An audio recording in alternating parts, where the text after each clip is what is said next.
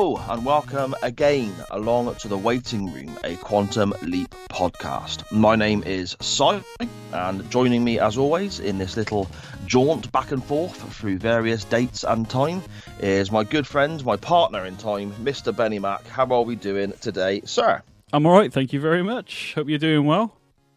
Yeah, not too bad, not too bad. A little bit of clarification for everyone out there listening. This is the first episode Benny and I have recorded since the incredibly sad passing of Dean Stockwell, who played the character of Al in Quantum Leap, obviously. There is a tribute episode, I suppose, a little extra episode a few weeks ago via Radiotheca's available that Benny and I recorded when we heard the sad news. But yeah, this is the first episode we've recorded of The Waiting Room proper, I suppose, since the sad news of his passing. So I just want to again say how sad this is, and thank you, Mr. Stockwell, for all the memories and great moments from Quantum Leap and your career in general. Yeah, I 100% agree with what you just said. So obviously, if you haven't heard the bonus episode or the tribute episode, obviously you wouldn't know that, because what I said in that episode as well, just to so we could clarify, like Si just has. We recorded a lot of these episodes during the initial the second lockdown, I think it was, wasn't it? So, and they've only just started coming out at this point as we sit here and record with you today and sit down and have a chat about this episode. They've only been coming out, well, by the time this episode hits, so this would be like 9 weeks, roughly, 8 weeks. So yeah, I think so, Yeah, so when we started recording, I think when we recorded the very first episode in Genesis, I think it may have been June, I think. So hence why, until now, you wouldn't have heard us mention Dean's passing until the tribute episode. So hopefully that makes sense for people that haven't listened all the way through, and if you just discovered us. So hopefully that makes sense. If you haven't, listen to the others. We would recommend it, because there will be spoilers, I think, ahead. So yes. Yeah, definitely. Okay, so on to today's episode. Kamikaze Kid, season 1, episode 8 of Quantum Leap. I've been looking forward to this one, man. I'm fairly certain that this was one of the episodes that we both listed as being one of the ones we're looking forward to when we did our Genesis, our first ever show, and we looked at episodes of Quantum Leap that maybe we're a bit concerned about going back to because they might not have aged so well, but then other episodes that we remember very fondly. And I agree with you, Benny. This is one that I remember very fondly. Yeah, it's a great episode. It's and also, like, Al makes more of an appearance in this one, in the sense of he's already prepared for the history of the people that Sam, the lives that Sam's leapt into, isn't he? Like, from the get-go. Like, in the past few, we've noticed, because I didn't really notice this going back until we went back with these episodes, that Al, in some cases, isn't actually feeding Sam, because they're more concerned about getting Sam home, aren't they? Whereas this episode seems to start as soon as Al's there, in a great outfit, by the way, which we'll talk about in a moment, I'm sure. But he's already ready with the information for Sam, what he's got to do to leap. And I think that I don't know whether it might be the first time, because in Colour of Truth, which would have been the last episode, obviously the person he leapt into was in the 50s. The records were a bit more shady. So even if Al did try and prepare for that, he wouldn't have had as much as detail as what he's got with the family that he's leapt into, in terms of the little brother, Cameron. So I think this is an episode that really feels like what I remember Quantum Leap being. This is very much the sort of gist and the theme of the show that I remember. You're right, Benny, in saying that previous episodes that we've watched already for season 1.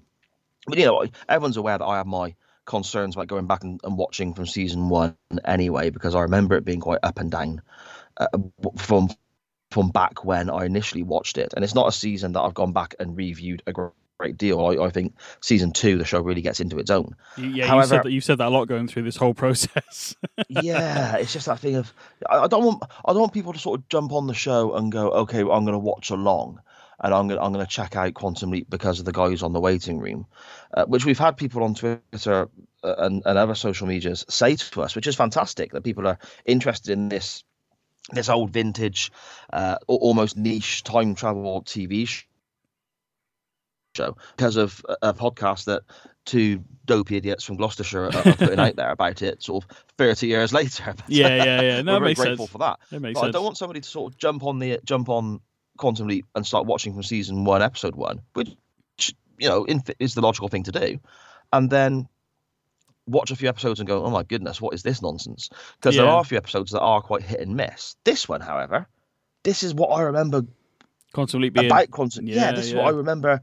This is the show that I love. He knows what he's got to do. Al's given him the information of why he is there and what's going to help him sort of continue his journey, make him leap again. We're getting updates all the way through the show from Al as to what's going on. We have... I'm jumping way ahead of myself here, I guess. But at the end of the episode, we have Al explain what happens after Sam leaves. And that's a big thing for me. I really, really enjoy knowing what happens after he goes. You don't get the closure all the time, do you? Occasionally you do, but like majority of the time, I would say probably, I don't know, 1 in 5, we get the info next time of what happened and are they okay and did it work out all right after, but generally you don't really get it, do you? So it makes so I understand where you're coming from, because you want to be making sure those people are safe or whatever. So yeah, a little bit of I suppose a little bit of a spoiler alert. I watched this episode, Camakazi Kid. I enjoyed it so much watching it back. I made notes and sort of prepared for the finish of season 1 by watching the next episode, Play It Again Seymour, straight after. So I did the research for these 2 episodes back to back. We return to the format of not really knowing what's going on in the next episode, so don't get too excited. But Camakazi Kid, we're on today. This is a great episode, Benny. What were your initial thoughts, I guess, watching the show back? I mean, I know it's one that you've seen time and time again. You listed it as one of your favourites. The thing I always remember from this particular episode, obviously, apart from the story and the the stuff that ensues as we'll get into it, is the music. Actually, weirdly, even though I'm nowhere near from the 60s, there's there's some great music playing in the background, and just and again, I'm not massively into my 60s music, but there are certain songs that are featured, and I just can't help but sort of like sort of nod your head to it, I'm singing it in the back of my sort of head or whatever, and very strong from the moment this episode starts, obviously, with the whole car racing and then the diner and the cheeseburgers and the malts and stuff like that. It's very much a Grease vibe straight away. Oh, without a doubt. I mean, it's the same sort of time frame, isn't it? The first Grease film was set at that time.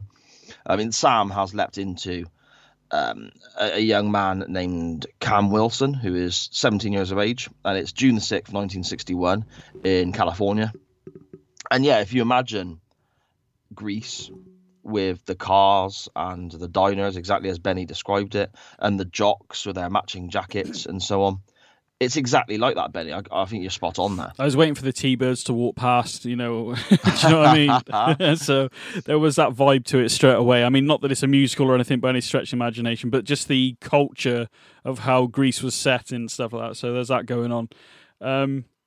I'd forgotten about the young girl that has a crush on Cameron. I'd actually, for some reason, I'd forgotten about her. I don't know why, but like obviously for her, is it Jill? That's it, Jill.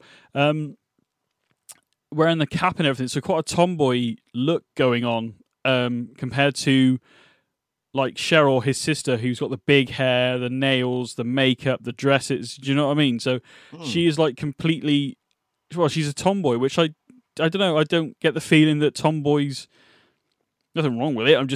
I get the feeling in that era it was something would have been considered like she's weird because she wears dungarees and caps and works on cars. Do you know what I mean? She's very much like a tomboy, basically. What would? No, yeah, I suppose potentially. I mean, you see her at the very beginning of the episode. You see. Again, I think this is just so people are clear as we go through this episode here. I loved watching this back, so I'm going to be full of praise. So just to sort of if people are tuning in or pressing play or bloody hell, I made myself sound old then, didn't I? Tuning in. If people are Streaming if people are downloading the episode, pressing play or whatever they wish to do to hear me kind of be grumpy, sigh, and moan about certain aspects, you're not going to get that this week, I'm afraid. I really like this. You say you sound old tuning in. I'm watching it on DVD that I brought years ago, and you're streaming it. So if anybody's old here, it's probably me because I'm watching it. I'm not streaming it. I've got it actually set up to record off the Sci-Fi Channel every week. Well, there you go. My wife keeps saying, the memory on the the Virgin cable box is at like 79% because I've got 80 episodes of Quantum Leap recorded on it. You can't encroach on the old Desperate Housewife episodes. No. Oh, she's finished all them, mate. That's right. Oh, okay. There we go then. But yeah, it's very much right off the bat, right from the very beginning, you see characters being developed and I suppose, relationships between the characters building right from the very beginning. You feel like with there's the a history. tomboy kind of group. Sorry, not the sort of the jocks kind of group. The tomboy lass that you described there. His relationship with his sister is very loving as well. Cam, who Sam has leapt into, his relationship with Cheryl, his sister, is a very loving relationship there as well. Yeah. It sets a scene very quickly, Benny, doesn't it? Yeah, I feel like the characters, which I'll do some tropes in a second, but I feel like very even though Sam is technically the outsider now because he's in Cameron's, I think Cameron's what, 16, 15? 17, I think. 17, okay. That, don't they, I think. Okay, like okay. It was just weird when it started because he's there racing that car and he's got that cigarette in his mouth, and I thought I remember him being like a 15-year-old kid, but he's not. He's 17, is he? Okay. I must have misheard that then, but having this cigarette in his mouth, why is this 15-year-old smoking? Do you know what I mean? That's what I thought. My point was that apart from Sam being the outsider, even though he's trying to sort of find his feet and who these people are, from Jill to the jocks to his sister, I mean, he only gets his... I don't think he realises it's his sister until she starts talking to him, because she's a very caring person, isn't she? She's going to the Peace Corps and stuff. But my point was that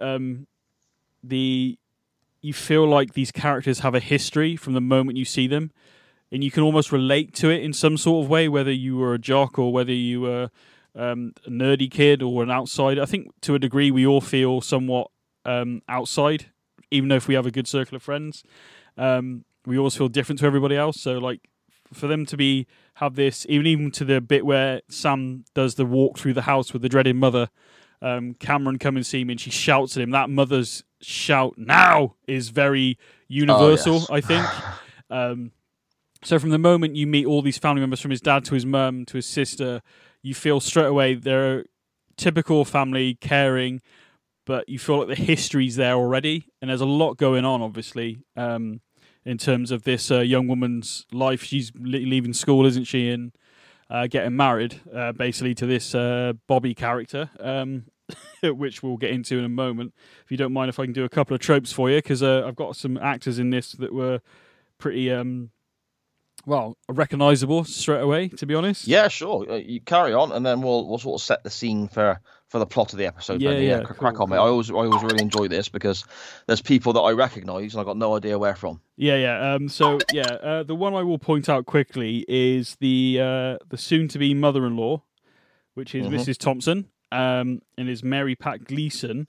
I did say to you off air, so I know I did, and you kind of reacted the way I reacted more than I thought you would have. But she is she plays the mother-in-law to be, Bobby's mother, who seems quite timid in the episode, I'm not going to lie, compared to the character I saw her in Friends, in the first season of Friends, and she's the nurse behind the counter in the episode where Ross gets smashed in the nose with a hockey puck. Yes. And you reacted, you popped for that. You're like, oh my god, that is, So it's cool. It's exactly the sort of thing that I enjoy about when you do these tropes, because I watched the episode last night, and I remember looking at her and thinking, oh, who the bloody hell is that? And I was racking my brains, and I couldn't figure out. And I'm quite good at where I've seen people from before. But this lady, this actress, I couldn't get it at all. Yeah. And as soon as you said it to me, I was like, oh wow, of course it was. She's quite an intimidating character in Friends, which I quite like. And she's like, Ross is standing there with a somewhat or a broken nose, and she's ringing up a consumer place, moaning about a candy bar that I'm not completely satisfied. And she's like, "Look, my nose is really hurt." And she like just gives them this look, and they all like back off, and it's brilliant. She's good. I think she's done quite a lot of stuff, to be fair. But that was the one that. Sorry, Benny, to interrupt. Do you know what's really strange about that as well? Go on. I always viewed, and this is just me, but I always viewed Quantum Leap and Friends as being completely different time frames. You know, because obviously Friends ran until like 2006 or 4 or 2000, whatever it was. It started in 94, I think. So that's right. Yeah. So it ran sort of till like mid 2000s. I guess I kind of look at it as being a mid 2000s program then, I suppose. Whereas Quantum Leap I very much remember from my youth, and you look at it, Quantum Leap finished in 93, Friends started in 94. They're actually incredibly close together with regards to times they were airing. Well, yeah, I mean the in the first episode of Quantum Leap, I mentioned, didn't I, that Tom Burdell, which is the co-pilot and best mate of Tom Stratton, who he leaps into in the first episode, was also in the pilot to Friends. He played Paul, the one who Monica went on the date with. So, ironically, he was a pilot in the pilot of Quantum Leap, and he was also a pilot in the Quantum Leap, and he's in the Friends of, which is also a pilot. So I'm pretty sure he's done more than pilots, but anyway. But there we go. I hope so. I hope so. I always got to start feeling sorry for the fella. Yeah, I always like to look up the person that Sam leaps into, because sometimes he leaps into somebody, and they don't tend to do much else after. So, right. But the guy who he leapt into, which is Scott. I've forgotten his name, that's bad. Menville, sorry, that's it. So Cameron actually has gone on to do quite a lot. He was in Fuller House from 2016 to 2020, the reboot of Full House, which I've never seen. But he's also done a lot of voiceovers. He was in NCIS as well. He's done voices in Teen Titans. He was Robin, apparently. He's done loads of Lego stuff, like voiceovers and stuff. Do you know what I mean? He's been in video games. So he's gone on to have... On screen, not so much, but behind the microphone, he's done, by the looks of it, a lot of, and the odd TV show here and there, but he's done a lot of like Teenage Mutant Ninja Turtles and stuff like that, and had a voiceover career almost to a degree, you know, in that sense. So I like it when to see them go on and do to do other things. Now, Jason Priestley is in this episode. Yes. Now, again, I'm not a massive 90210 fan. I never watched it. It was before my time. But he's done loads of stuff, hasn't he? He's been like the sort of pop in here and there. He's even played himself a few times because he's known so much for 90210 and stuff like that. So I remember my sister being crazy on it. Well, he's I never watched it. I mean, looking at Quantum Leap, you can see why he was in 90210. He's a good-looking fella. At least he was back in the day. It was just what was his name? The one who plays Bobby, Kevin Spratas, I think that's how you say his name. He's been in stuff like Friday the 13th in 1988. So he's had Days of Our Lives. He played a character. So again, he's been in a fair few. Nothing that I was overly familiar with, but he looked really familiar. Now, I don't know whether it was because I've seen this episode of Quantum Leap so many times that I'm just remembering that I think I've seen him in other things. And obviously we have Dean Stockwell in Scott Bakula as always. Some great stuff. But the one who played Cheryl, now I need to try and remember this because it's been a long time since I've watched the film. Okay. But she was in Face Off as a character called Kimberly. Now I don't remember the character, and it's been that long since I've watched it that I don't really remember everybody. So she's in Face Off. She made appearances in X-Files as well in 99. She was an agent, like a random agent that I think they teamed up with at some point. So she's gone on to do quite a few different things as well. And that was really, I think Face Off was the biggest thing that I saw her kind of in. And then she's been in like stuff like Diagnosis Murder and stuff as well. So she's been, she had quite a good career. And I think there was a few more actors in here, but I figured won't go too much into it. But there's actors in these shows that look familiar and you think, I've seen them somewhere before, but I'm not sure if it's like the Bobby character. It might just be the fact that I've seen him in Quantum Leap. Maybe I'm misremembering, so I'm not sure. That's pretty much the tropes this week, bud. Yeah, okay. There's some good ones there as well, isn't there? I love all that. I think it's fascinating where you recognise somebody from something else, and I can't quite place it, and so on. It's brilliant. It's great stuff. The rough gist of this episode, then, and this is one of the reason why I was kind of really looking forward to getting to this episode here, is because it deals with quite a serious issue, in a very, I suppose, well-written way, effectively of domestic abuse.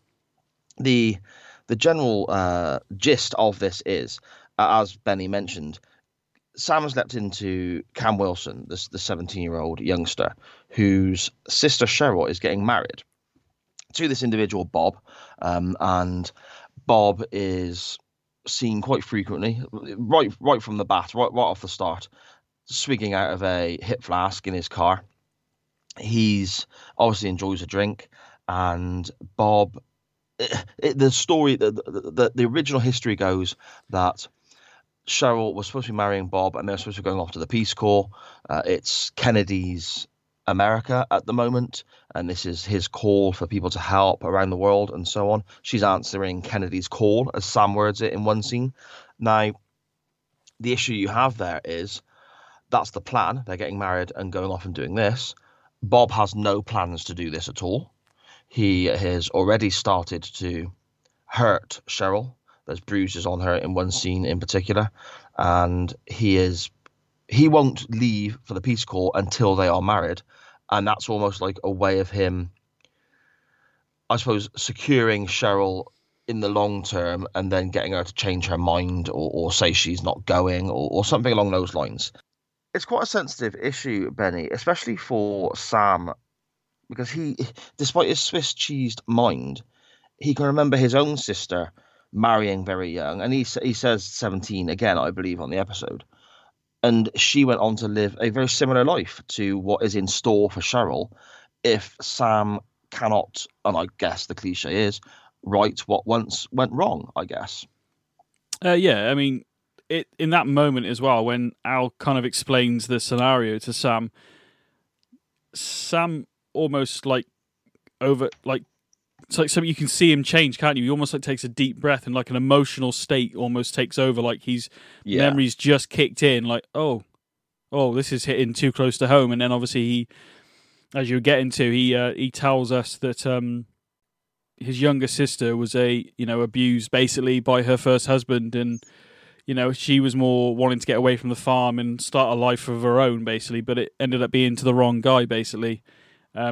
Based on what Sam says, I guess they found out after the fact, but he didn't. It's like you said, it hits close to home for Sam, definitely. Yeah. The opening scenes, we see a bit of the car racing straight away. Sam leaps into Cam in the middle of a race, very Grease Lightning style, racing racing for pinks to keep cars and so on, drag racing through. What do you call that? Is it an aqueduct? Is that what they called it? Is that the right term?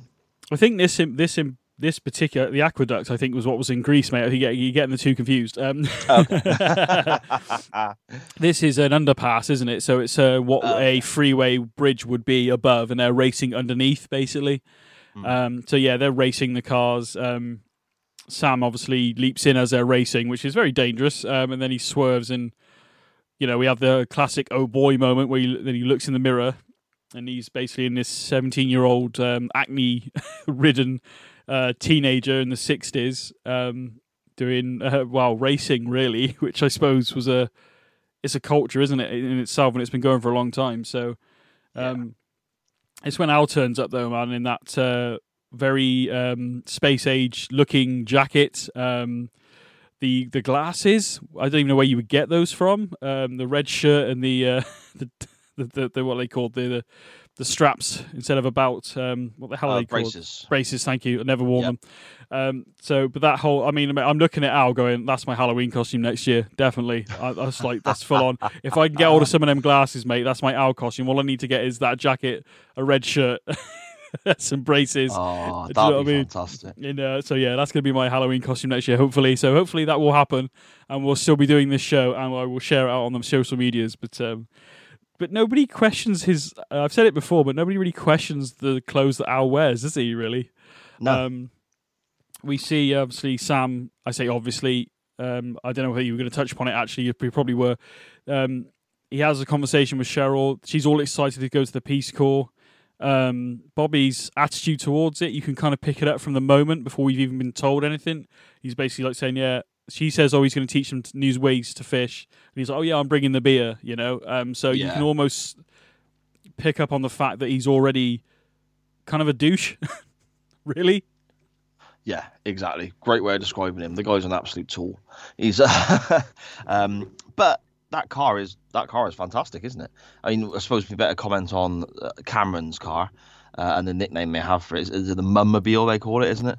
Yeah, it's almost like an estate version of the other cars that are being driven by I suppose the cooler kids, for want of a better term, and he's openly mocked about this on every occasion by Bobby and his group of jock friends. I think you get a real insight into that sort of time period as well, just by one throwaway comment when Al and Sam are discussing where and when he is. When you hear the term, it's the trial end of the most immature period in history.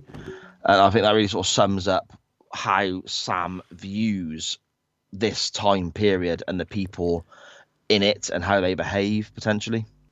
Yeah, I mean, you can see you see Sam makes that comment, and this very sums it up, like you said, so well. But you can kind of see that it's with the Bobby's mates and his jock friends straight away. You can see it with them from the moment you meet them, really. So, and like, they're picking on Jill. They rob her bag off her and stuff like that, and then Cameron grabs the bag and gives it her back, and then Cheryl's like, she calls them, when are you guys going to stop being JDs? Now I tried to look up the comment, the slang for it. The only thing I can think of, it maybe can you stop being a couple of, when are you all going to stop being JDs? Is juvenile delinquents, maybe? That's the only thing I can think of. Okay. That's the only thing I can think of. I couldn't find anything referenced online in my brief search, admittedly.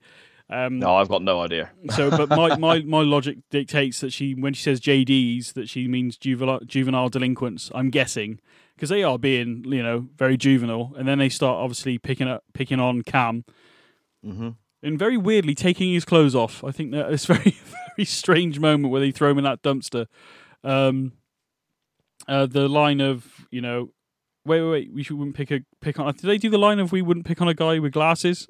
Or something. Yes, that's the scene. Yes, yeah, you shouldn't, pick on a guy with glasses. So they take his glasses off, which I thought was a funny little touch. To be fair, they throw him in the dumpster nude, basically, and his clothes are all over like the parking lot of this diner. And then I love the fact that Al gives him a 9.5 for his dive, but he would have given him a 10, but he's got some Russian on his mother's side. It's just like random stuff, just random comment from Dean. Yeah, it's brilliant. So. Jill as well, the sort of the young tomboy lass who we find has a crush on Cam, basically gathers his clothes up to bring it over to him, and Sam's getting repercussions here for stepping in and assisting Jill when Bob's jock mates had her bag and so on. And she seems overjoyed that this has happened. She's like, "You got pantsed for me?" And she seems to be made up that he's done this and effectively got terrorized and thrown in a dumpster without his clothes for her benefit. Yeah, a bit random, isn't it? Then she's like picked it up. Did you get pants because of me? What was he wearing before? Shorts, maybe? I don't really know. But of course, I keep forgetting when she said pants. I was like, oh wait, no, America. They mean trousers. So for a split second, in my brain went, pants? What? And then they said he wasn't wearing any underwear. Oh, okay, now I get it. And then she's picked all his clothes up, and then goes to run away with his clothes while he's still nude in this bloody dumpster. Yeah. Sam's got to call her back, hasn't he? She means pantsed, doesn't she? When you sort of whip someone's trousers down and okay, it makes more sense now. Did you get pantsed? We used to have an annoying habit of a few of the lads from the football club would do that when you stood at the bar after a game and you sort of had your tracky bottoms on because you've been obviously playing sport, and a couple of the boys would come up behind you and just whip your trousers down whilst you're stood at the bar in front of all the regulars, which was called pantsing, which is great fun. Oh, okay. I get the line. You got panted or whatever the freaking line was because of me. I Yes. understand the line now. I never got it before. I was like, what was he wearing before then? Was he not wearing trousers? I honestly I didn't get that until right now. So you've just clarified Okay. something for me. It's a bit random. This is why this relationship works, mate. Because you and me both learn something new all the time from It's each good. other. It's good. Yeah. I'm gonna have to watch it back and rehear that line, and I'm just gonna make a lot more sense now. Yeah, And definitely. Now I can pretend to be the knowledgeable when somebody's, what does she mean by that? Oh yeah, because he got pants, Yeah. his clothes taken off him. Basically, I know what it means now. Oh my God! Right, I'm done with this episode. I'm going to go in. Sam eventually heads back home, or to Cameron's home, I guess, not his own home, obviously. And we get more of a. I suppose this is setting the scene with the characters involved, and I really like this because it shows the kind of.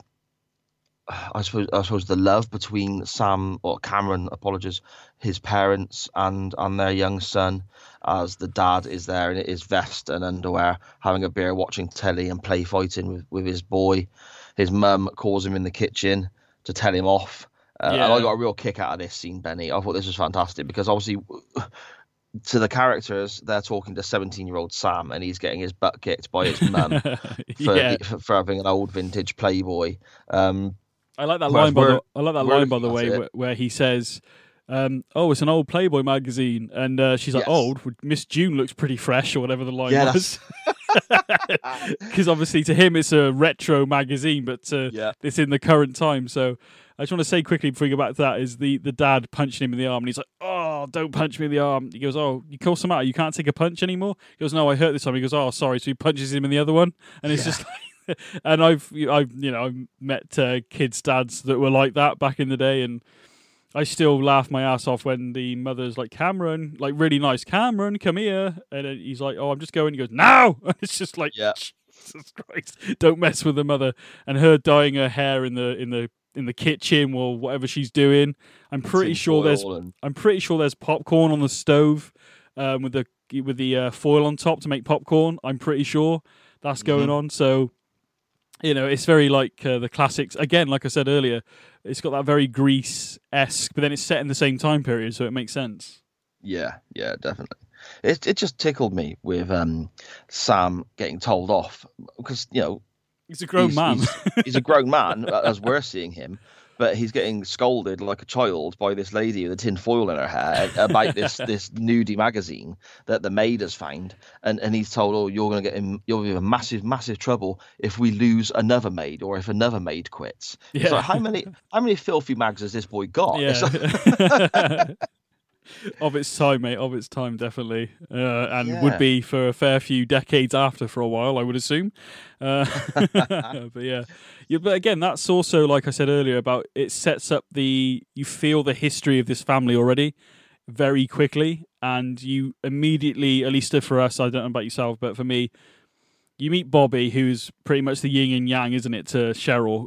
But Cheryl's wants to help people, very loving, cares about her little brother, doesn't agree with the jocks picking on Jill and her brother and stuff like that, sticks up for them, and she's a very caring person. I'm not sure how old she's supposed to be at this point, 20, 21? But you thought so, wouldn't you? Something around that. But even at that age, she seems very... Again, but then it might be because of the people around her, but she seems very more mature than even the guy she's marrying. Do you know what I mean? And like his friends who are still, I think they've just come out of high school, so that'd be 18, I guess. Or they're celebrating graduating high school. I think they say high school anyway. So yeah, around the others, she looks very very mature compared to the rest of them. Definitely, so you almost like you're like, I like her straight away. She's good.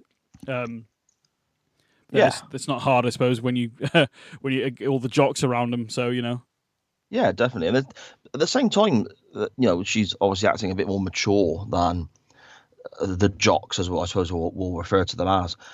But she has this kind of innocence to her as well, whereas she's obviously more mature in mentality and attitude, but age-wise, not really. So she is very much starry-eyed, I guess. She is very much head over heels in love with Bob and thinks that she's getting the world and she's gonna jet off to the Peace Corps and save the world and with her new husband and so on. And Yeah, yeah.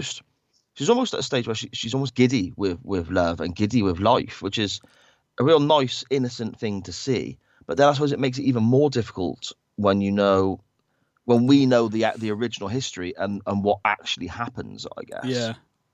Yeah, so you kind of, and then like almost immediately, so we're getting obviously the original history you covered, but so Sam Cameron goes into Cheryl's room. They have a conversation, and Cheryl relays a story from when they were younger. He broke something. Obviously, Sam's just playing along at this point because he doesn't obviously remember this happening because he wasn't there.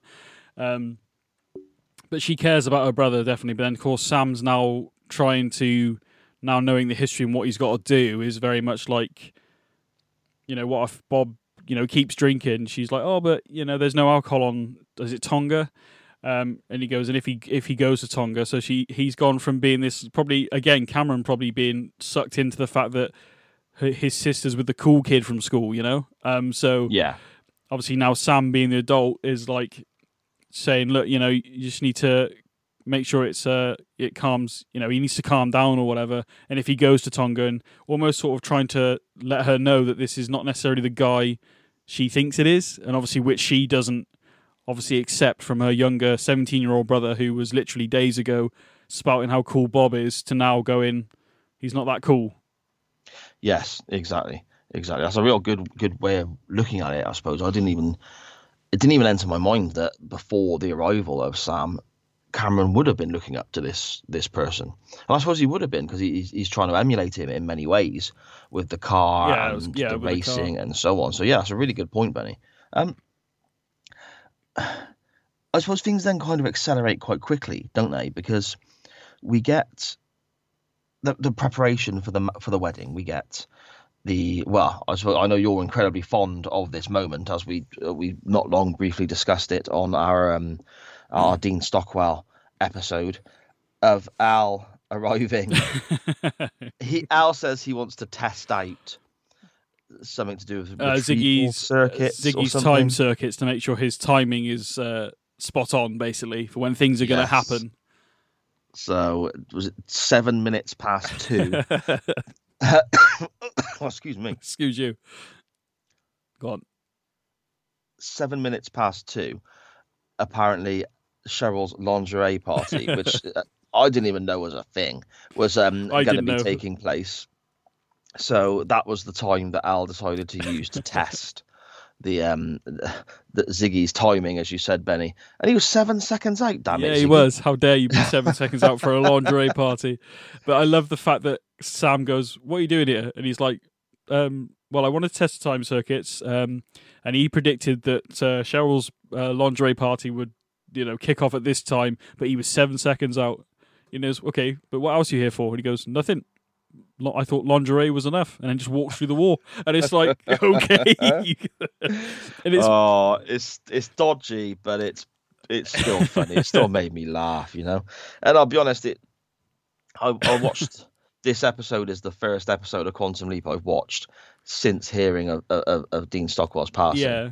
So those moments, I suppose, because of what I heard that day before pressing play on this episode, they kind of meant a little bit more, I guess, on this occasion to what they might have before, if that makes sense. I watched it myself today, and that scene come up, and I couldn't help. And it's just little from the I would have given you a 10, but I've got Russian blood on my mother's side, so I give you a 9.5. Just stuff like that, and just like. And honestly, when he first appeared, I've seen this episode so many times. But the glasses, like I said earlier, like the wardrobe Al has in this initial, finding Sam in the 60s in Cameron, the stuff he's wearing, I'm like, holy crap, that is like actually pretty cool. And I'm not, I'm not one for that type of thing, but like, I honestly, man, if I can put it together, I might end up doing that for Halloween, which I've already said. But as you said, it feels a lot more. I think knowing we're never going to have the opportunity to see Dean Stockwell maybe reprise the role of Al, which we touched upon in that episode last week. So it's just, I think you're right. I think the moments mean more, which they always were good moments anyway. But just obviously with the recent passing, like you said, it means a lot more. But him just like, I'm only here for the lingerie, and then walks off, and that's it. Yeah, it's just so simple but so funny. Yeah, not even here to see how Sam's doing, how's it going. Just nope, lingerie. See you later. Yeah, exactly. We end up with Cheryl trying on a wedding dress shortly after this, and it's Bob's mum's wedding dress, much to the dismay of Cheryl's own mother, who wanted her to wear hers.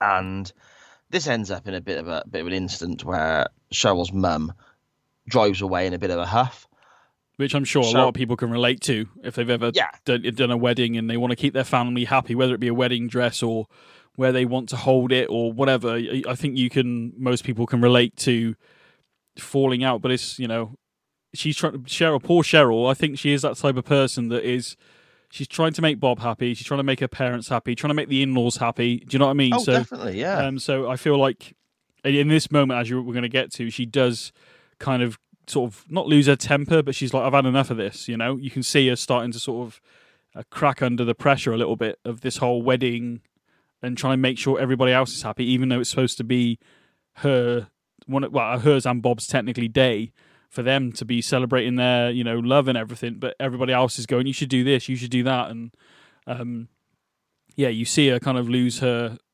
again, not lose her cool, but she definitely, you can see the cracking of the whole situation really in her sort of mind. And then this is where we see Sam's like trying to calm her down, and he sees bruising, I think, isn't it, on the back of her neck?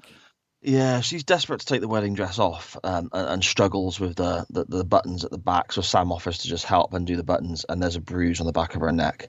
And this is when Bob actually turns up with a bunch of flowers for Cheryl. Cheryl runs into the house, and Bob basically gets challenged by Sam. But again, we're seeing Sam challenging Bob. Yeah. Bob, this big jock, and he is kind of, I suppose, for want of a better term, he is kind of the alpha male, isn't he? He is the one who is the leader of the group, I guess. Yeah. He is the main guy in that social circle. Definitely he gets entitled. Challenged by this 17-year-old kid. He kind of tries to laugh it off initially, doesn't he? Yeah, he does. Yeah, like Bob, as you were saying, he's very much like got that entitled sort of swagger walk going on as well.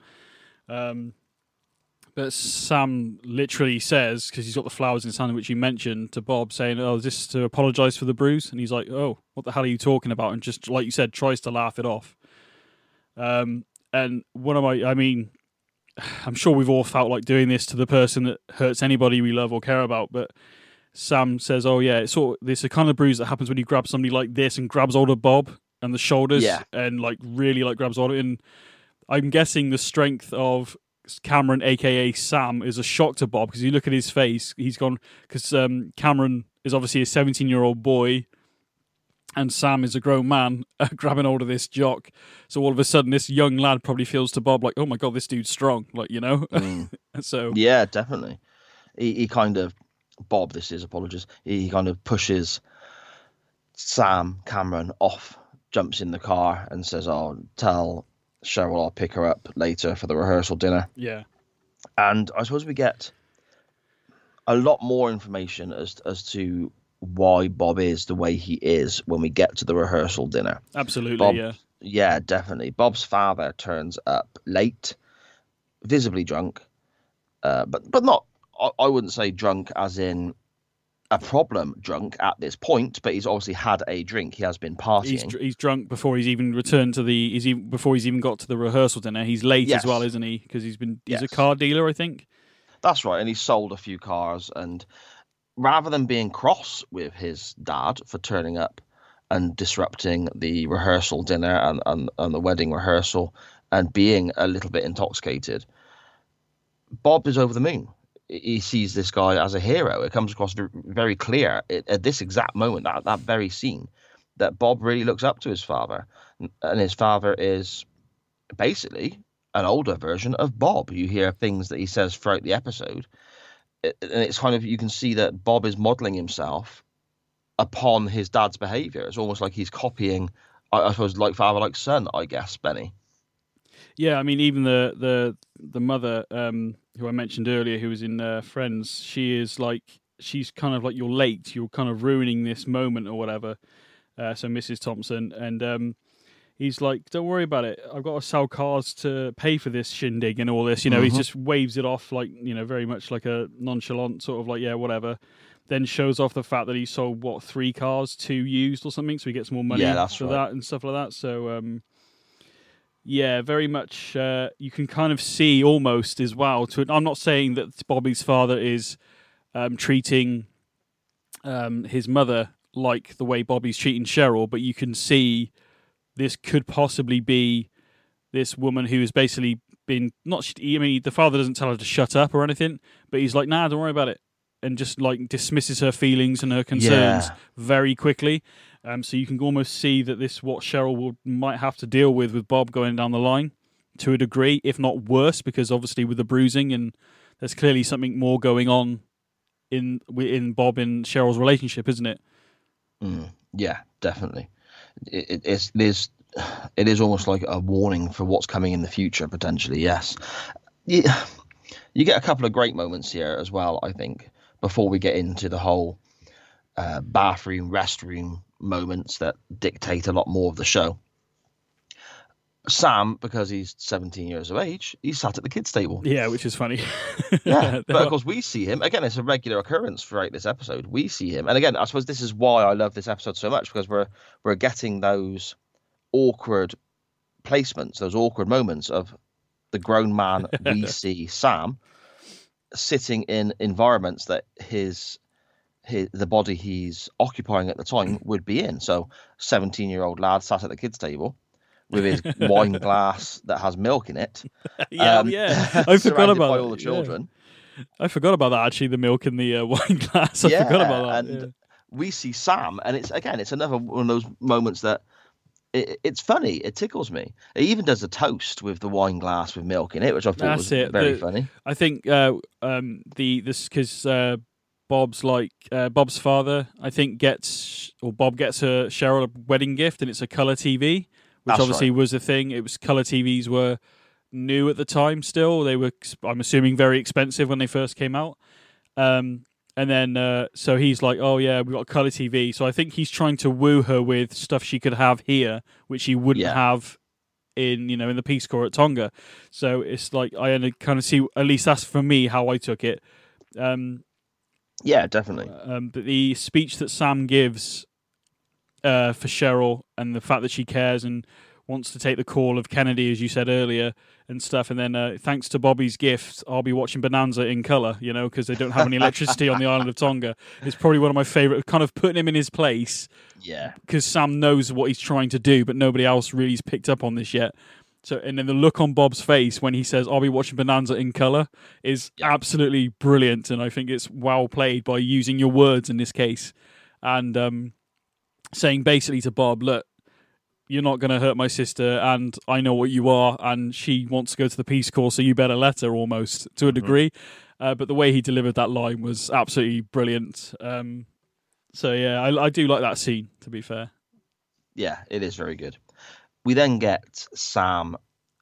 Well, Al has arrived, so he wants to go to the restroom to talk to Al away from prying eyes and ears, I guess, where when they arrive, there's 2 things that really happen in this scene. I'll run through the more serious one, Benny. Initially, we hear Bob and his father communicating in the restroom about future plans. Yeah, Chuck Thompson, his father's name is. Okay. Just because you sound like you didn't know. No, no worries.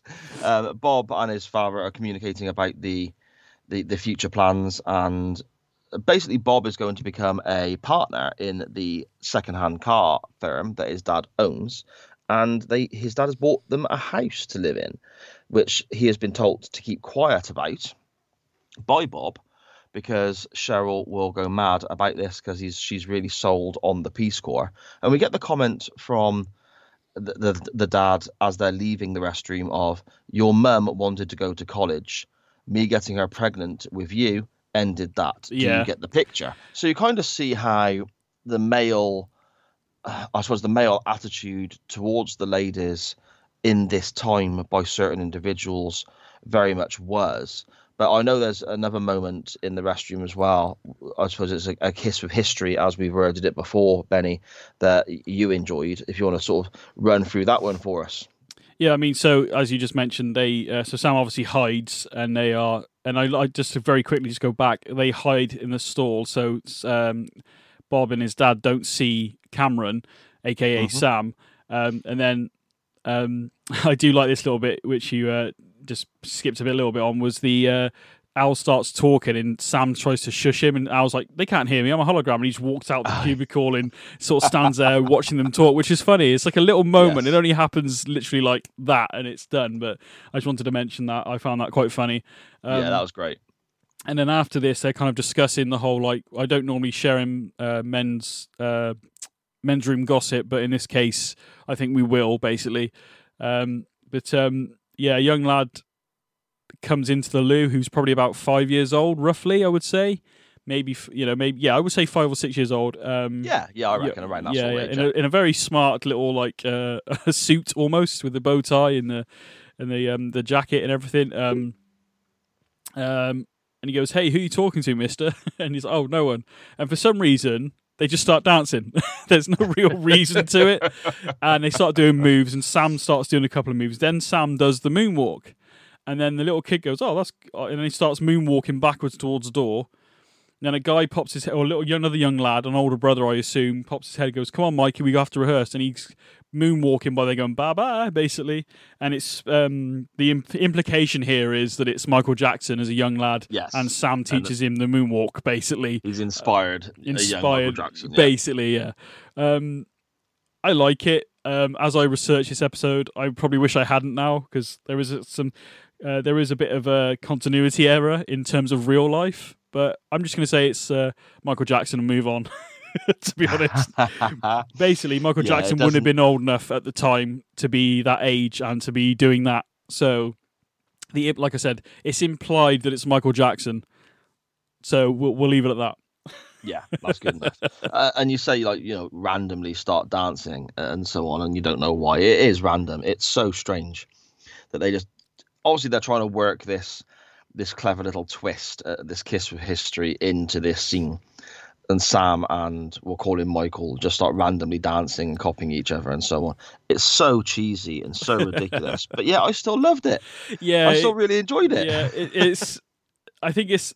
You get cheese, don't you? And then you get this kind of... And it's like... It's just on the edge of cheesiness where you can go, that'll do. But you just hear that kid going, come on, Mikey, we got to rehearse. And that's it. And you're like, was that Michael Jackson? Obviously, moonwalk is very, specific to him, obviously. So, yeah, it's implied that it's Michael, problematically Jackson, but whether it actually is, because like we said, I did look it up, and I wish I hadn't, because the timing and the dates don't quite add up. No. Unless the actual Michael Jackson stole it from that little kid at some point. That's so. But yeah, I suppose you don't know how many restrooms and how many children Scott Bakula danced with in this time. Well, yeah, there you go. Then maybe he danced with him like the next week, or maybe a couple of years later. This little lad that learned the moonwalk taught Michael Jackson, and he just happened to be named Mikey. Yeah, So I don't know. Yeah, maybe so. I suppose then we kind of. Everything escalates very quickly for me then, Benny, to be fair. It does, yeah. Sam comes out the restroom, and we see Cheryl, who's basically been informed of what Sam and Al have overheard, confronting Bob, and he's trying to weasel his way out of it, and kind of does. He kind of convinces her that the house is for when they get back from the Peace Corps. They're going to rent it out and all this sort of stuff. Very, I suppose, very manipulative and... kind of, I suppose, a sign or a part of a personality that could be, I suppose, put towards being abusive as well. Somebody who is kind of controlling, being manipulative and twisting the scenario and the narrative to be how they want it to be, to cover their own backside, I guess. Yeah. And then basically Al starts just shouting at Sam, racing for pinks. So we're straight away getting to effectively setting the scene for the final moments of this leap. Al shouting, racing for pinks, racing for pinks. Sam doesn't really know what this is, but he says it. Everyone laughs. After this moment, Al explains racing them for pinks is to effectively keep the person, the loser of the race keeps the person's car, basically. You win the car. Yeah. The loser has to hand over the pink slip, which means that the winner owns both cars. And again, it's that thing of it was so random out of the blue, and it seemed to really accelerate so quickly until Al explained. Yeah, I've known people like this. When he loses control, or when he doesn't get what he wants, then she'll see his real colours. And I thought that was so well done because it seemed so random at first. I actually enjoyed this scene, even though I've seen it so many times. I enjoyed this because, like you said, Al's, like you said, shouting at him, going, racing for pinks, and then Sam just goes, racing for pinks, like you said, they all laugh and stuff. But like you said, the explanation is brilliant, because I've been up with nozzles like this before. I think the line is nozzles. Yeah. Once he loses his cool, if he loses to a pile of junk, the Mothmobile, the Camakazi kid baser, the car, by the way, which I didn't mention, I feel like Cam's car is a hand-me-down from the parents that was their car before that they've given to their young son, which is now fixed up to be a race car, which is not really. That's the impression I got as well, yeah. It's like a station wagon, isn't it? It's not the best for racing anyway. But this young lad knows about mechanics and stuff like that anyway. But if you race Bob for pinks and he loses to the Mothmobile, then he will lose his temper and Cheryl will see the monster behind I think the line is Pretty Boy Mask.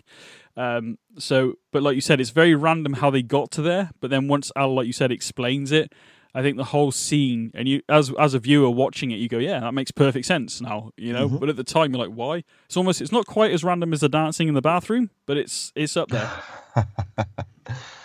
I don't think anything's as random as the dancing in the bathroom. It's just random, innit? Hey kid, who you talking to, mister? Oh, nobody. Did you start dancing? Yeah.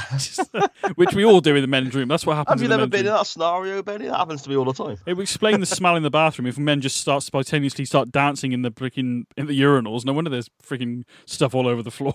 Oh, the world would be a happier place if blokes in the toilets just randomly started dancing with each other. Definitely. Bit random, but yeah. Yeah, so basically then we get Sam's concerns of, well, how am I going to beat him? He's got the fastest car around. Yeah. And they discuss nitrous oxide, laughing gas, which they can apparently inject straight into the engine, give the car a massive boost of speed, and it would give them an advantage because in 1961, no one else was aware of this They weren't, yeah. And I do like that little inkling of but if you inject too much, the car could explode. Oh, okay. Yeah, great. So Thanks, a little bit. So it's not. It's kind of like it is. It sounds simple to begin with when he starts, but then he says if you inject too much of this, it will explode. Oh, and so there is that little bit of danger already. There's already the danger with Bob and the whole car situation, but now you could have a car that could explode if not treating this nitrous oxide properly and putting too much in, basically, because it's flammable. So that little gives it a little bit more of a. Oh, cool! This could go south pretty quickly. Yeah, definitely. It's that kind of fine line between getting the right amount to win the race and the right amount to not die, I suppose. Yeah, basically, yeah. As if there wasn't enough on the line already. Just add the possibility of exploding into there as well. So Yeah, there we go. We basically then get Sam and Jill fitting the nitrous oxide to the car, and it's a lovely moment where the gas goes off, and again it's laughing gas, so they start giggling and chuckling together, and you can see the relationship, and she's obviously besotted with young Cameron. Yeah, it's quite a nice moment before we get to the race itself. And this is, to me, this is why I love Quantum Leap, Benny. This scene here, sums it up for me, because it ticks all the boxes. All the stuff that I said in our very first episode describing why I love this show. This is it. It ticks all the boxes. The bad guy gets his. The good guys win. Everyone finishes with a smile on their face, apart from the bad guy, obviously. Oh, yeah. It leaves me with a warm, fuzzy feeling in my belly, and we go on to the next leap. It's everything. Does that make sense? Yeah, I would say if you were to show one episode from season 1, you've got to either go Color of Truth or Kamakazi Kid, I think, to be totally honest with you, which I know is we've still got one more to look at in this season. But, I would say if you wanted to, now ideally you want somebody to watch it from the beginning to make sense to a degree. But if you wanted to showcase Quantum Leap in just an episode from season 1, it's definitely a coin toss between Color of Truth and Kamakazi Kid, 100%. I don't really know, it would be hard. I would hard pressed to. I mean, don't get me wrong. The other episodes we've seen and watched, apart from maybe we've already talked about it, the teacher one. I've forgotten the name of the episode. Star-Crossed. First place, Star-Crossed. The first standalone episode. Yeah, it is what it is. I mean, if you chuck that in the middle of the season somewhere, I think it would have done better. I think you needed to have something a bit more to grab you. I think, but don't get me wrong. The season did well, obviously, because it got picked up for season 2. So. But as I've mentioned many times, but it's I would say either Color of Truth or Kamakazi Kid. If you're going to try one episode, I feel like you need to try one of those two. Definitely. Yeah, without a doubt. And I think the ratings for the series, the ratings for the first series, show that as well. You had the highest rated episode was Genesis, the very first one. And then it kept a great deal of its viewers for Star-Crossed, but then lost over close to 4 million viewers by the next episode. Granted, they were jumping around time-wise and so on when they were showing it, but the episode that followed Star-Crossed suffered, I think, because of Star-Crossed not being the best. Then towards the end of the series, when you're getting the Color of Truth, Kamakazi Kid, and so on, you're getting much better ratings because the stories are better, Benny. Yeah, I can't really add to that, to be honest. Yeah, you're right. The story's got a lot better. But yeah, I can't really add to that, to be honest. To be honest with you, yeah, you're right, 100%. So yeah, the final scene that I'm so fond of, that we're sort of waxing lyrical about there, you have the race. Sam Cameron races Bob for his pink slip. And I suppose predictably enough, but still brilliantly done to keep you hooked and entertained, Cameron wins, uses the nitrous, beats Bob and his souped up car.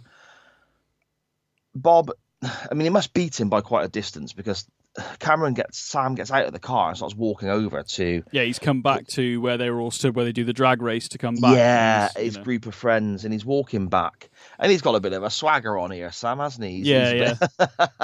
Definitely. Bob accelerates. I remember seeing this the first time, and it was just like, yeah, well done, Sam, and then all of a sudden, Bob's kind of sat in his car, and you can see him kind of thinking, then all of a sudden, or he's angry, then all of a sudden he accelerates, and he's aiming for Cameron, a.k.a. Sam, and it's like, holy, really? And then he gets out of the car. Luckily, luckily Sam jumps out the way, and it's all good. Just gets out of the way. And then Bob gets out the car, luckily without scratching himself, to be totally honest, considering how hard he hit that car, throws the keys down and says, "There's your car." And then this is where Cheryl is literally seeing Bob like, she's trying to like defend him beforehand, like, he's just celebrating our wedding and and all this kind of stuff. You almost killed my brother, and she then sees Bob for who he really is, basically. Yep, and she goes to leave. Bob grabs her by the arm, pulls her back. Sam runs over, and we see Scott Bakula in all of his wonderful glory, separating Cameron, separating Cheryl from Bob, giving Bob a good old right hook straight to the mush. Down he goes. I love the fact that Bob tries to get his mate to now beat Cameron up, but they're like, nah. That wasn't cool, bro. And they they kick him to the curb as well. So Cheryl very symbolically throws the wedding ring, or the engagement ring, down on the deck next to her ex now, I'm assuming. And they walk off. It's just a great moment, isn't it? Because you're seeing, I suppose it's that thing of, we know what's going to happen. And it's the realization that Cheryl's eyes have been opened here to the potential horrors of what her life could have been. It's a real kind of the hero saves the day moment. And it is exactly what I love about Quantum Leap, Benny. Yeah, yeah. You've said that a few times in this episode, man. But I agree with you 100%.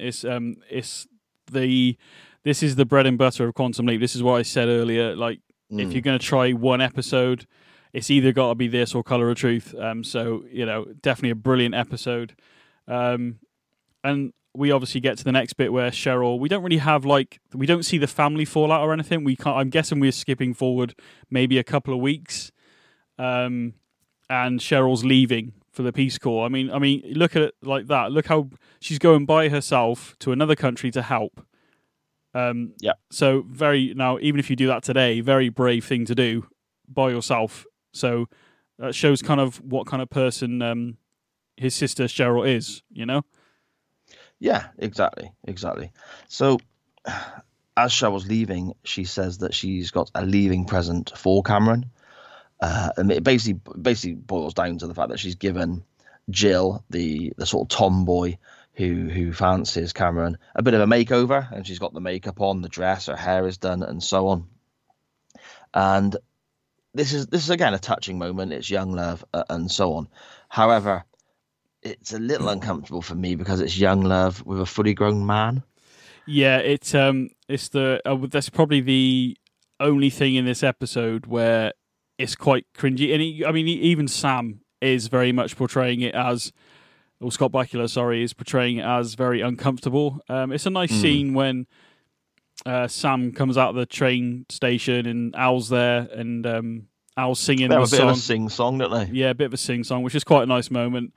And hello, Ali boy, and stuff like that, which he never says again, which I love it. I think it's a great little moment. And then obviously Jill turns up. She's been made up by Cheryl. She's got the big hair, the eyelashes, the lipstick going on.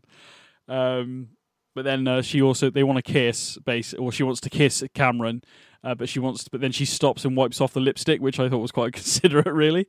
But like you said, they do kiss, and it's a very tame sort of tight-lipped kiss. I'm not going to lie, but it's quite cringy, isn't it? Because like you said, it's Sam being this 30-year-old man, essentially. With what is being portrayed as a 17-year-old or 16-year-old, and it's a bit 16. She's a year below, isn't she? They say. Oh, is she? Okay. So, like you said, it's probably the one thing in this episode that's a bit like, oh, this is a bit. Bit. I mean, maybe we could have had the leap happen just as they're about to kiss, so they don't actually kiss.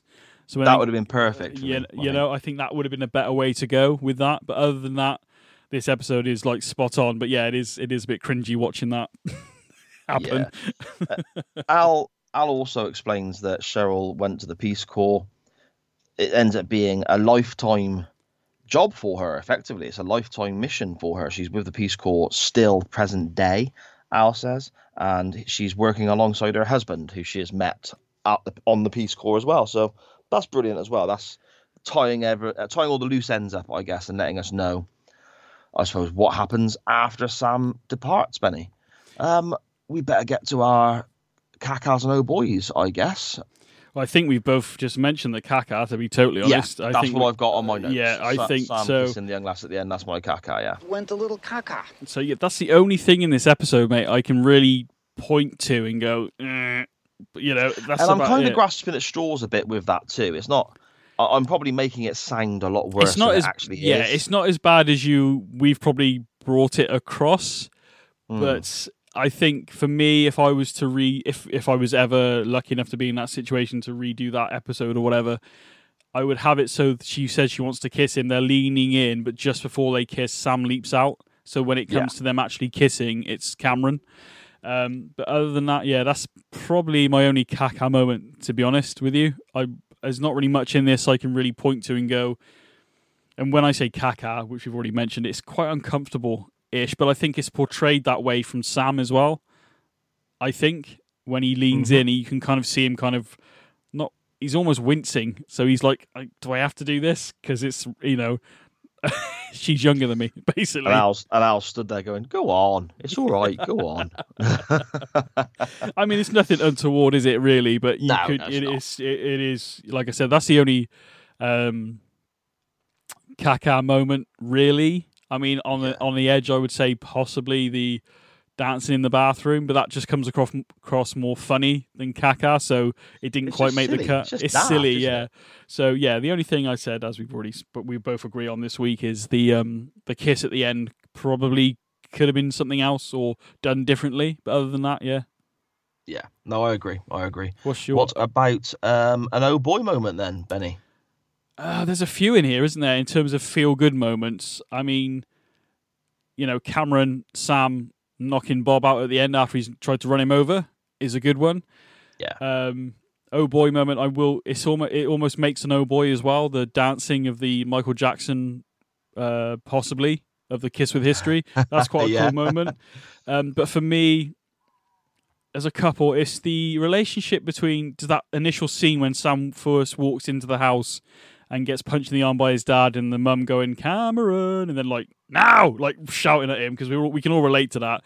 That's definitely an oh boy moment, in terms of just comedy wise. Oh boy. But the best one for me is when Sam makes a speech at the wedding, because not only is it sticking it to Bob, but being able to watch Bonanza in colour while he's away at the Peace Corps is also good. So I think those are my two. Oh boy.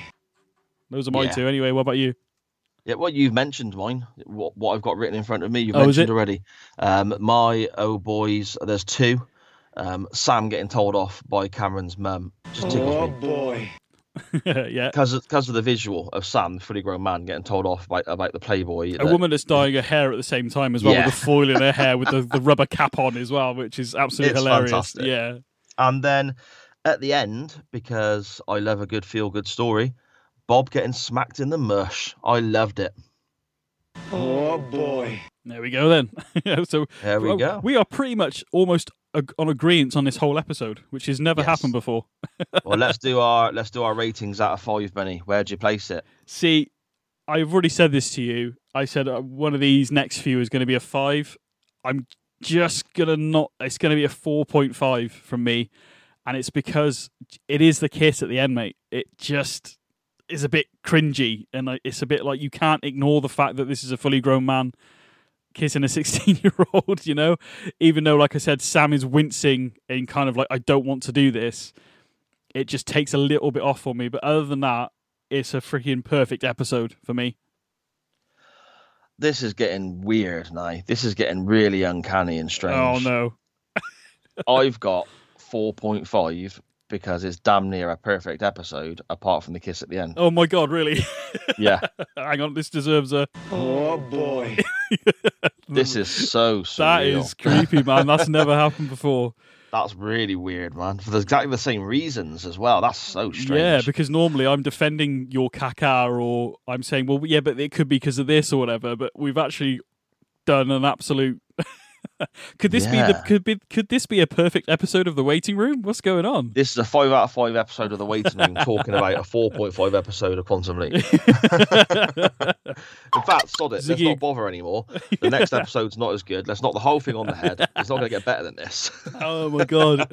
It's going to be interesting to see how we both play it against Seymour, which is next week, obviously. So that's the next thing on my little format sheet, Benny, that I have here. We normally have a little look at what's coming up next. Sam leaps into a fella stood there with a gun and a dead body at his feet, and the episode is Play It Again, Seymour, where it's the final episode of season 1 of Quantum Leap.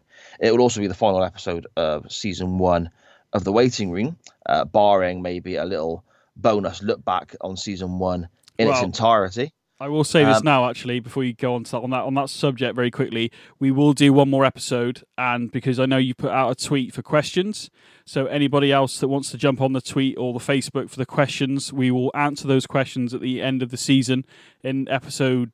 So it'll be episode 10 of The Waiting Room. So we've got one more review to go. So any of those questions that we had, favourite moments that you've liked of the show so far, whether it be The Waiting Room or Quantum Leap, and then we can discuss that in episode 10, Si, if that's all right with you. Yeah, with our look back on season 1. So I suppose a mini review of the whole season, look back on the ratings we've given and general thoughts that we've had on the 9 episodes there. That's a good show. That's a great show. So episode 10 will be the last episode of The Waiting Room before because I think we are probably going to carry on, aren't we? To be totally honest, with season 2. Well, I hope so. I'm enjoying this. Yeah, so. yeah. Well, I'm just hoping that Radio Techers wants to still carry the show after the end of the season, really. So we are. Why would they not? We're bloody great. Well, we are looking genuinely. We are looking to carry on into season 2 and beyond. Our goal is to do every episode of Quantum Leap. So as long as the waiting room, the Radio Techers lads who are hosting the show for us kindly at the moment want us to carry on, hopefully we will. But if it's not on Radio Techers, I'm sure it will be somewhere else. So either way, this show will live on somewhere. Yes, exactly. But as we were saying, Sam leaps into basically a guy stood with a gun in his hand and somebody on the floor dead. And that's the end of the episode there. And it's 1953. The episode is called Play It Again, Seymour.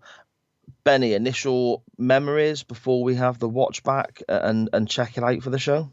I think, as I've said before already, I remember it not being as good. But then, come on, you've just literally come off Colour of Truth and Camakazi Kid. And Camakazi Kid is in this season is a damn near perfect episode, which is what we've just said. Him, I tell you what, that little clip at the end where he stood above the body and the gun going, oh boy, like, oh my God, it takes a complete, it's not a 180, but it's definitely a different turn. You think, what the heck is going on? Yeah, definitely. I remember the woman in this, I find her a bit annoying, I think, if I remember rightly. / she also looks like Jessica Rabbit from Who Framed Roger Rabbit as well. So I remember that. But it could be I don't know, maybe it's the style of the dresses and the time period they're in as well, maybe. I remember him, I just don't know, I remember there's a bloke in it from the young actor, I say young, he looked the same age. I think he was in Sex and the City, and something I watched recently was called White Collar. He was in that. Yep. I love that show. So yeah, I can't remember his name, but I'm sure I will be doing the tropes next week anyway. But in terms of the episode, I get the feeling I always remember thinking I just want to watch season 2 now. I always want to skip this episode. But so I don't think it's going to be as highly rated as Camakazi Kid, mate. Definitely. No, I mean I suppose I've cheated a little bit here because I was watched unaware exactly of how our recording schedule is going to work over these couple of days. I've watched Play It Again, Seymour, as I mentioned earlier on. I've done my watch back and made my notes and so on. And the biggest thing that sticks in my mind is, could have been so much better. Okay, There's it's a going to lot be of interesting. potential there. Could have been something really, really good. Could have done so much more with it. I think I'll leave it there, mate. All right, cool. I think, I think that's the best thing to do, really. I've not watched it yet. It's been a while. But like I said, there are episodes sometimes you go, I like it, but I want to watch this one. So that's the best I can give you, really, until I've watched it. So, yeah, makes sense. Okay, so then, Benny, where can we find yourself and the waiting room on certain social medias? all right, so you can find us on Facebook. Just search The Waiting Room. It's actually Waiting Room Pod _ I believe. And then on Instagram, it's The Waiting Room Pod _ as well. You can find myself at Benny Mac, BENNYMACK. Where can we find you, Si?